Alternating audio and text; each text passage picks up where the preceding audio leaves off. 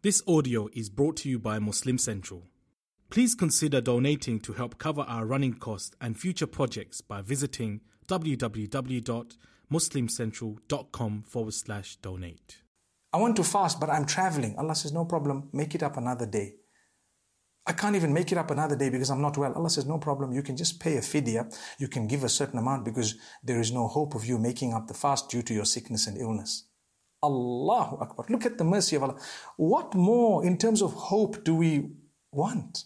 Allah has given you all the hope. And this is why I tell people who keep doubting their acts of worship, you know what? You're falling into the trap of shaitan. He is the one who creates doubts. Doubts are not from Allah. Allah says, hey, don't doubt things. Just do it to the best of your ability and move on. We will accept it. And it's not going to be perfect because nobody has ever fulfilled a perfect prayer from amongst us. The Prophet ﷺ, yes indeed, but he's gone. Subhanallah. Subhanallah.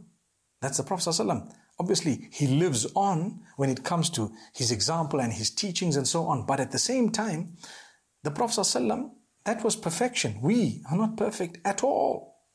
Not at all. None of us can say, I have 100% concentration in my prayer and I've done everything absolutely to the letter and that's it, it's perfect. Allah says at the end of the day, you will only enter paradise through my mercy, not through your deeds.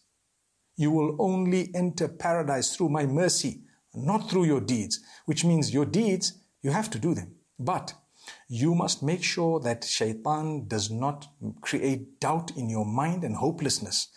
You do it to the best of your ability and ask us to accept it through our mercy. We will accept it as is. For as long as it was done for us, and for as long as it was done for us alone, following the path of the Prophet Muhammad, peace be upon him, you've got nothing to worry about.